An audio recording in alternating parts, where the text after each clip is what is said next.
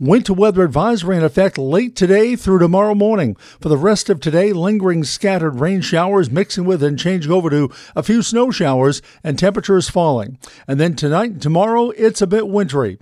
Tonight, occasional lake effect snow and snow showers are likely, up to 6 inches north and west of Olean in ski country, 1 to 3 inches locally, low tonight 23.